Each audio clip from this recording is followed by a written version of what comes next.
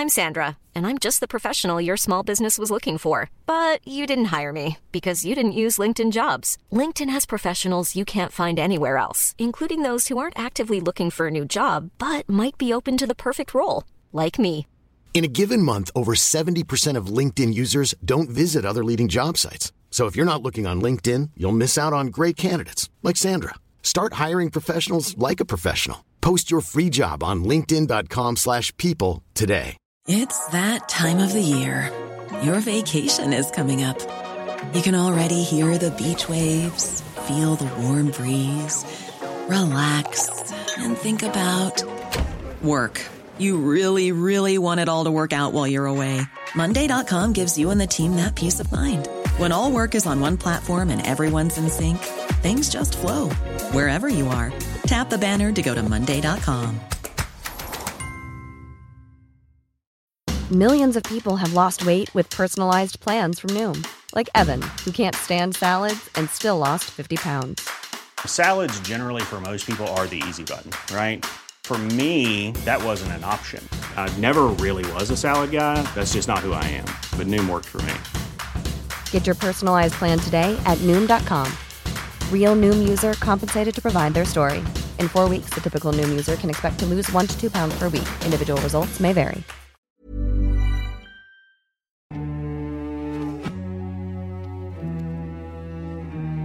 Hi, this is Hold Your Fire, a podcast by the International Crisis Group. I'm Richard Atwood. And I'm Naz Modirzadeh. Today we are going to talk about women, peace, and security.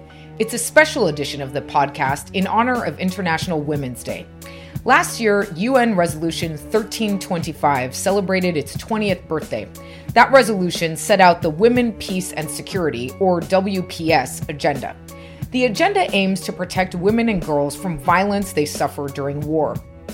It lays out an ambitious role for them in conflict prevention, peace building, and politics. In its first decade, the agenda succeeded in making women's protection from sexual violence in war a global concern, and it made some inroads in getting women included in peacemaking and peacekeeping. But the rest of the agenda has been much harder to implement. On the ground, women's groups say that they have been pulled away from their original goals of protecting women and girls in conflict and into counterterrorism activities instead. This has made their work more dangerous, more difficult, and has undercut the goals of Resolution 1325. Crisis Group recently put out a report looking at the dangers for local women's groups in getting involved in counterterrorism activities. We're going to speak with Azadeh Moaveni, who's Crisis Group's Gender and Conflict Director.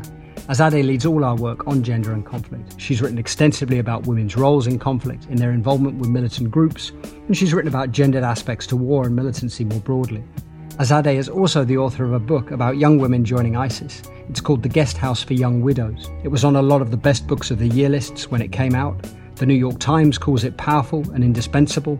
The Financial Times said that Azadeh portrays her subjects with nuance and even a dose of compassion, an approach that yields a far better understanding of ISIS than more sensationalist accounts. Azadeh, thanks so much for joining us today. Great to have you on. Thanks for having me. Could I just ask you to put this work on 1325 in the context of Crisis Group's overall work on gender and conflict? Can you tell us a little bit about how you approach this work? Absolutely. There are 3 areas that we tend to focus on very closely at Crisis Group when it comes to gender and conflict. One, and I think the large body of our work has been focused on examining this, is women's interaction with militancy. I think very often the sort of assumption about women's interaction with conflict is that they're primarily victims of it, but we see context to context that that's not at all the case, that alongside many women who are terribly impacted from the violence of war, that women are mobilized and active participants in conflict. And then there's a spectrum in between.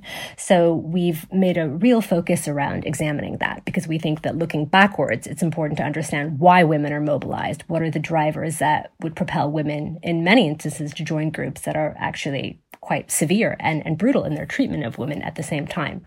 We look closely also at, of course, how women and girls are impacted by the violence of war. There's many displacement contexts where women and girls make up the majority of those who are displaced, and they have very specific experiences and needs and difficulties around displacement. And very often those displacement contexts feed the militancy cycle as well, because as I said earlier, if women are not offered the same kind of reintegration and support in going back into home communities, very often that feeds their return to militant groups or leaves them marginalized as sort of isolated class on the side of society, vulnerable to further iterations of recruitment by whatever the next kind of form of coalescence will be.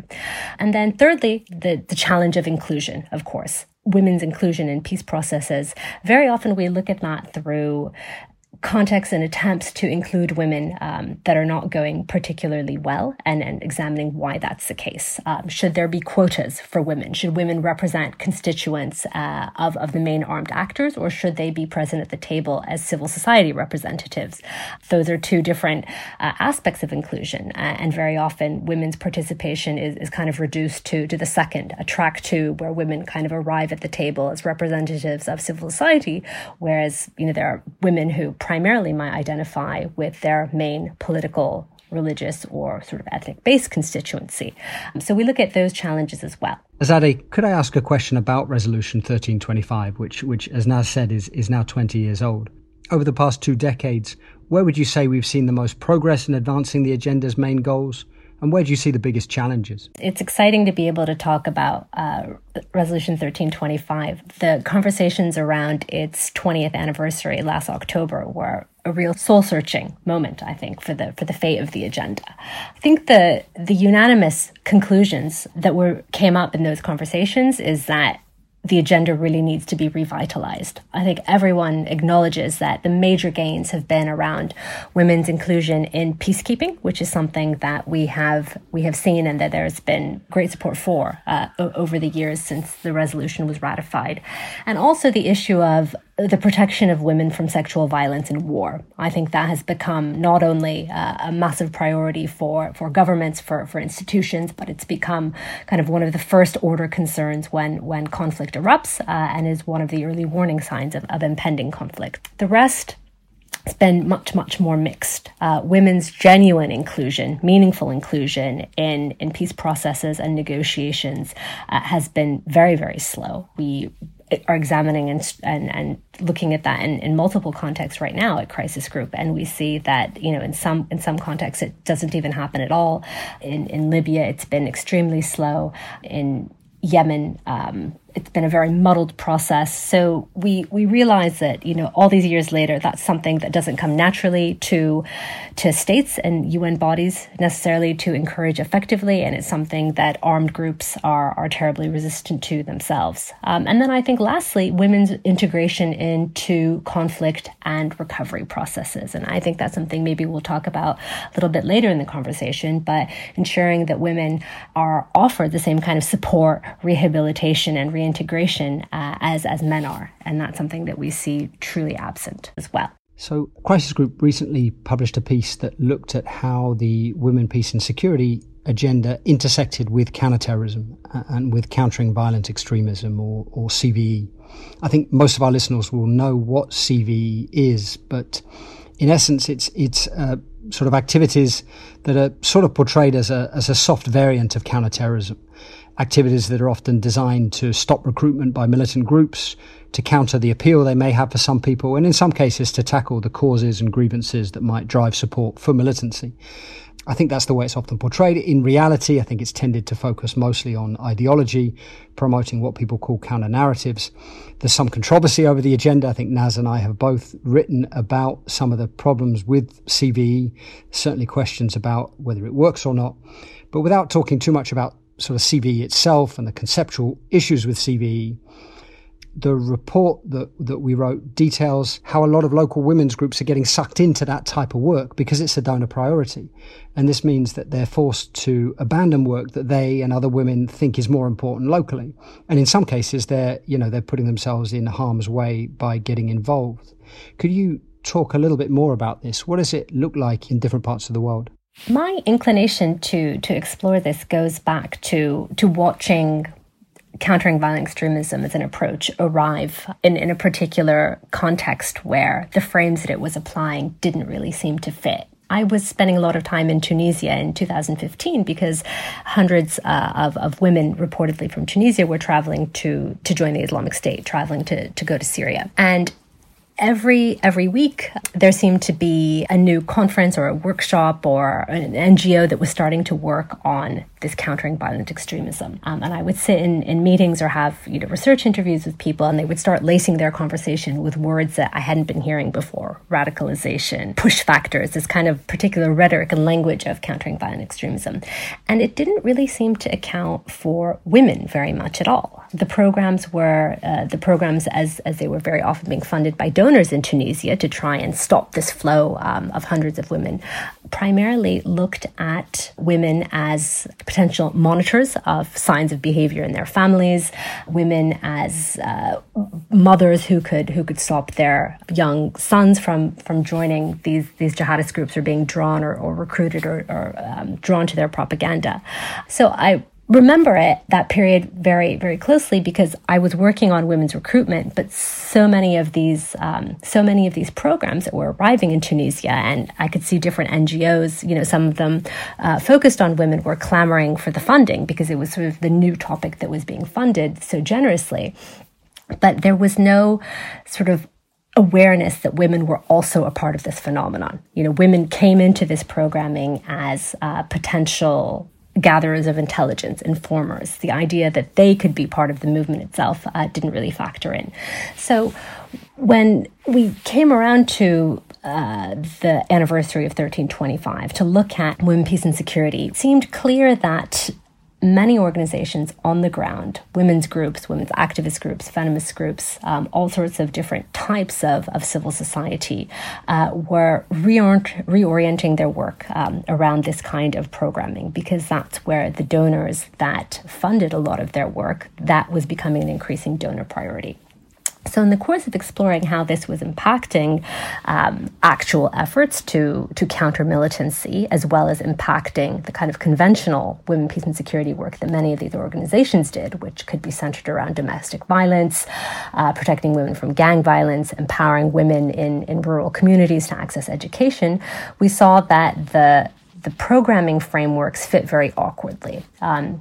In Tunisia, to start with, because that's the example that I sort of opened with, women's groups would say that they were asked to hold workshops on countering violent extremism that had this very sort of sexist or caricatured views of women's approach to these politics. Tunisia was a place, for example, where young women were wearing the niqab and going and protesting outside universities, demanding to be able to sit in the classroom wearing a niqab and a face veil. So it didn't really account for the very complex experiences that the wearing of the niqab, according to this programming, would be a risk factor for jihadist recruitment. Whereas actually, in the lives of these young women, it was an avenue, a conservative avenue through which they wanted to access education, to be kind of active members of Tunisian society. So in other contexts, we spoke to women in Nigeria who said that a lot of the programming that their organizations were doing, or the funds that they were applying for, which came with these kind of frameworks, involved them working or reorienting their work around religious attitudes towards militancy. This was something that was echoed in Kenya and Somalia. We heard from women's groups who said, look, in our community, gang violence is a real problem, or criminal violence, or FGM. But the funding that we're eligible to apply for increasingly is around the specific type of jihadist recruitment. In the worst cases, and this is something that we heard in Kyrgyzstan, encouraging women's groups to kind of almost invent extremism in communities where they didn't genuinely believe that it existed, in order to be eligible for this kind of funding, even though, of course, they had their list of 1 to 4 of things that they thought were of genuine and immediate concern to women in their communities. Azadeh, as a follow-up, have you heard a pushback that says, well, this is funding, right? At the end of the day, this is more resources going to women's issues. And isn't that something that ought to be celebrated, even if some of the technical donor guidelines are not ideal? Absolutely. That's a rejoinder that we did hear a lot, but we tended to hear it in Washington or New York. It tended to be from policymakers or people with a policy background who ultimately, I think, felt that this was a reality. CVE funding was here to stay, that if some women's groups could eke out, some support from within these funding streams, that it was still enabling them to have some sort of civil society activity. And there was actually a sort of line of thinking that it was sort of condescending to speak on behalf of women in these different places, that they could assess the risk for themselves and decide whether they wanted to take this funding. And that's partly why we wanted to fill this report with testimony and field-based research to sort of show that in many instances, women felt like they didn't really have a choice. It was either kind of leave civil society work entirely or take these funds. So, Azadeh, another big chunk of your work with Crisis Group and before Crisis Group covers women's involvement with Islamist militancy. And you talk in a very nuanced way about how women get involved with Al-Shabaab, for example, in Somalia, or Boko Haram in the Lake Chad Basin. These groups are known to be sort of very draconian. In many cases, they do terrible things to women and girls. So could you talk a little bit about where, if there is any appeal for women, where does it lie? I think tracing the answer to that question can end up being so revelatory about why women might affiliate.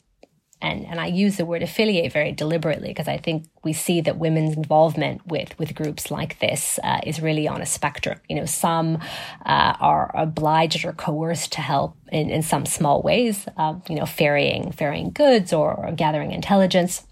Whereas some women are very active proponents of these groups. So not only do they lend all that operational help, but maybe they recruit for them. Maybe they run centers where women who are new recruits to the group are supported or indoctrinated or briefed in the group's ideology and orient new recruits into the world of the group. So this sort of range of agency, I think, is actually quite crucial too, because at the same time, when you see a group like Boko Haram, sending young girls as young as 13 out as suicide bombers, we acknowledge that there's sort of nothing that could enable, a child of that age to have any awareness of what is being done to them there. But hearing, and as we did, so many accounts of why women might have joined or why women who were abducted and taken into Boko Haram, for example, decided to stay with the group, even when they had a chance to escape, was so illuminating. Over and over, we heard that Boko Haram offers some kind of rudimentary education in so many women's lives who had no access to education at all, and that was meaningful to them. Or some kind of basic health care that wouldn't have been available to them if they were just living in their home communities. Kind of making choices, navigating a society and a place where being a woman or a girl outside of that group was such a path of deprivation that choosing the pathway of the group actually seemed like a safer place. With Al-Shabaab, a similar but somewhat different phenomenon. In so many areas where Al-Shabaab was in control, it was the only sort of functional court system that women could turn to. So if women needed to get a divorce and they had children and they needed alimony from that divorce, and that had to be binding and that had to, that they could rely on, they could go to an Al-Shabaab court for that. Or in areas under the group's control, there seemed to be relatively less sexual violence than there might be in areas that were government controlled. Of course, putting that all into the context of a highly doctrinaire Islamic ideology. So these same courts that might offer women these protections would offer them little protection if they were suffering, in a terrible marriage, for example. But trying to identify and map the ways that Al-Shabaab what they would offer in terms of security is something that became clear was really lacking in areas where the Somali state was in control. So this resonates quite a bit with the theme that we've covered before in previous shows, how militant groups, for all their brutality and for all the horrible things they do locally, how they provide things that the state doesn't. We've talked about that as it relates to local support, local acquiescence that groups sometimes enjoy. But from what you say, there's similar dynamics at play in the relationship that some women have with these groups. I would argue even more acutely, because certain services, for example, education, are more readily available to men. You know, if there's a crisis of education, it will affect women much more acutely. So women bring a deeper grievance in certain contexts than men even do. Or in terms of the need to access family courts, men can I think tend to prevail, and in the absence of a functional criminal justice system, men can often rape women with impunity. So a lack of a functional court system will have very gendered and particularly negative implications for women. What a state might neglect to provide its citizens, women will experience much more acutely simply because of their gender. Azadeh, can I ask you to think about this through the prism of your work around ISIS and your book, Guest House for Young Widows, which we strongly recommend to our listeners. How do those findings align with these broader themes about engagement and participation and affiliation with Islamist jihadi groups? In a way, Naz, it's a very similar story. I wrote the book Guest House as an old Middle East hand. So I had covered, many of these countries, especially, in the Arab world for many years. To my mind, it was impossible to understand the emergence of ISIS and the prospect of its holding any appeal to young women in the Arab world without looking backwards and looking at the Arab Spring uprisings. Women were, of course, at the forefront of so many of those protest movements. And they had very specific demands alongside the demands for freedom and dignity that everyone was calling for in the streets. So when those movements sort of failed country to country and descended into more repression or sort of state collapse, women's aspirations, I think, which had been kind of taken to a real height, were completely plummeted. ISIS was very adept at seeing country to country what women had sought in those Arab Spring uprisings, and it offered itself as a provider of those things to them. So, if you want to be a Tunisian woman who goes to university wearing your niqab, but that's not possible in the new Tunisia, we'll come to the Islamic State. We will offer that kind of society for you. If there's no jobs because of deep corruption and you can't afford to bribe the union that brokers the jobs, we'll offer these kinds of jobs without the kind of the bribery that you would need. So it did that so effectively, country to country, sort of packaging its message to women specifically and offering itself up as a sort of antidote or the last possible remaining kind of pathway to these aspirations that women had, that they felt that, I think, again, country to country, they could not find any access to. The government that they were living under had failed them so catastrophically that collaborating or aligning their lot with ISIS seemed to make sense to them in that moment, to my mind, was a new and perhaps illuminating way of understanding how it could have appealed to so many women. And Azadeh, what has happened to all these women now, the women that went to join ISIS? There's a lot of controversy at the moment in the UK about the case of Shamima Begum. Her citizenship has been revoked, and she's one of the characters that you look at in your book. There's also this camp in northeast Syria that you've written about and visited, Al-Hol, where there are thousands of women and children who were formerly part of ISIS. They're still there, including many Europeans. What is going to happen to all these people? When we wrote about Al-Hol detention camp back at the end of 2019, we said that it was a problem that so many Western governments wished would just go away. And we see that it hasn't gone away. But what seems to be happening is that the camp is so insecure and the conditions there are so dire that it's kind of going away very, very slowly in the grimmest possible way, and that people are simply dying. Children are dying. Two children died in the past month because of a fire, these stoves that women use in these tents for cooking.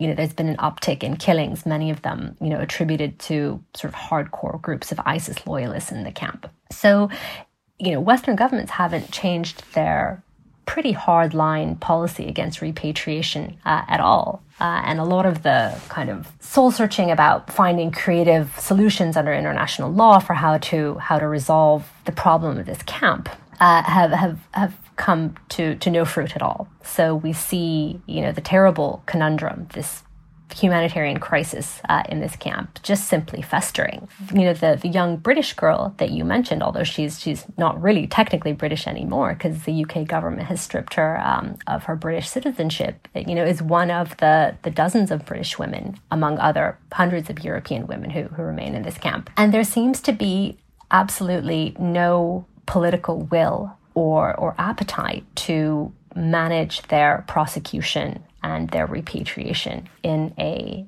humane and safe way. And despite the fact that, so many former security officials, of course, who don't have this as a political problem, but are looking at it simply from the security perspective, will argue, well, actually, this is a porous camp. Women are slipping out of it all the time, and they're making their way back to their home countries. Is that not, from a security lens, the least safe thing to do? But I think what we've arrived at with this population of women who had joined ISIS and their children is a political problem. And it's quite a terrible one because they are just seen as an exceptional population. They are this one singular group who cannot be prosecuted and demobilized. They are a problem outside of our capacity. And how should we think about that in the context of where we started this conversation, 1325? So for these governments that are heralding the anniversary of that resolution and hold themselves out as having been so invested in the question of women, peace, and security, how do they think about this in the context of what is happening in Al-Hol and to the women and children that are there? That's a fantastic way to kind of come back to Resolution 1325, because in a way, I think a lot of these Western governments who are making these decisions around Al-Hol camp and against the repatriation of women and their children are the same leading proponents and advocates of women, peace, and security. They are pen holders of the resolution. They're pen holders of the follow-on resolutions. And I think it does quite dramatically undermine their credibility on counterterrorism or demobilization programs. If they are trying to lead and trying to advise or encourage all sorts of governments across the world. Nigeria, for example, take back your women from Boko Haram. This is how you do it. This is how you have community-led reconciliation. You must do it because that is how you will end the conflict. I mean, these are the policies that they are advocating to other countries that are conflict afflicted when they do not uphold them themselves. To be candid about it, and I think it does really undermine their credibility. It does make some of their positions on women, peace, and security seem like policies that are useful when it suits them, in places where it suits them, but something that they will not square with their own political and security interests when it comes down to it.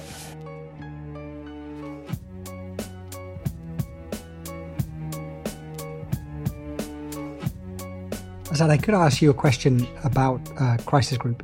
You've been with us for several years now, spearheading this work on gender and conflict. In your experience, what do you say are the biggest challenges for an organization like Crisis Group in writing about such a complex topic? I would say, trying to stay pretty firmly within our mandate, which is to mitigate and diffuse deadly conflict, while at the same time positing a connection or encouraging connections or constellations of connections in our research that looks at the potential destabilizing effects of disempowerment of women and violence against women, women's economic exclusion, women's exclusion from education systems, persuasively trying to map out and show that is a conflict risk in the end. Because I think that we see that it is.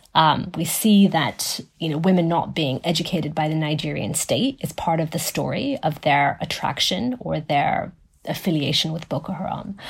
But in some instances, sort of showing that conclusively can be challenging. The direct link to deadly violence is sometimes harder to draw when we're trying to make a case for why a gendered understanding of these conflict dynamics will help us diagnose the conflict more effectively. I think sometimes it is also hard to persuade or to show colleagues who are working, across our organization that gender is relevant to some of the conflicts that they work on, and that it is not advocacy-based or normative argument or case to consider gender, or that it's not, sort of imposing norms from the outside on a country or a community or a conflict that should kind of work out those questions for itself. So I think the challenge is to persuade everyone to kind of widen their lens and take this approach into account. If I could weigh in, I think in a way that the challenge here is that what Azadeh is articulating is, in a sense, the opposite of mainstreaming, right? It's not this idea that let's take women and girls and have a subheading in every report, but it really is, it's the challenge of an organization, I think the only organization of its kind, taking on the idea of what is ultimately a critical perspective to the rest of the work, right? In a sense, Azadeh is saying this is about redistribution. It's about resources. It's about economic access. It's about a lot of these fundamental ideas that go far beyond gender itself, and certainly a single gender, and are much more, I think, about a disposition that, as Azadeh said, is making a constellation of connections that we often don't do in this kind of work. I think that's beautifully articulated and absolutely right. And perhaps I'll just, the final note I'll add to that is, I think we hear more and more about feminist foreign policies or a feminist approach to, this particular intractable conflict. And when you deconstruct it or look at what that approach entails, feminist might not even be the best word at all. It is about, rethinking political military economies or arms trades. I mean, it is perhaps social justice infused, redistribution of resource infused approach to power relations between countries, but also within those countries. So, I mean, to the extent that power functions in every relationship, it functions within gendered relationships, it's there in marriages, it's there between relations between states. I think there's the temptation to kind of map more equitable ways of distributing power or sharing power as gendered, but we're really talking ultimately about fairness. Azadeh, that's a really great note to end on. Thanks so much for coming on. Thanks for having me. Hold Your Fire is a production of the International Crisis Group. I'm Naz Modirzadeh. I'm Richard Atwood. If you'd like to read more of Azadeh's and our work on gender and conflict, please check out our website, crisisgroup.org, or follow us on Twitter @crisisgroup. Thank you very much to our producers, Maeve Francis and Ida Holly-Namby. And thank you very much to our listeners. Please do leave us a comment, a question, a rating, or a review, and we hope you'll join us again next time.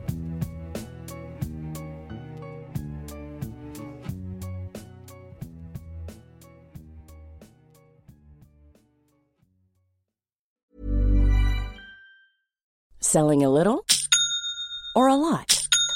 Shopify helps you do your thing however you cha-ching. Shopify is the global commerce platform that helps you sell at every stage of your business. From the launch your online shop stage to the first real-life store stage, all the way to the did we just hit a million orders stage. Shopify is there to help you grow. Shopify helps you turn browsers into buyers with the internet's best converting checkout. 36% better on average compared to other leading commerce platforms. Because businesses that grow, grow with Shopify. Get a $1 per month trial period at shopify.com/work. Shopify.com/work.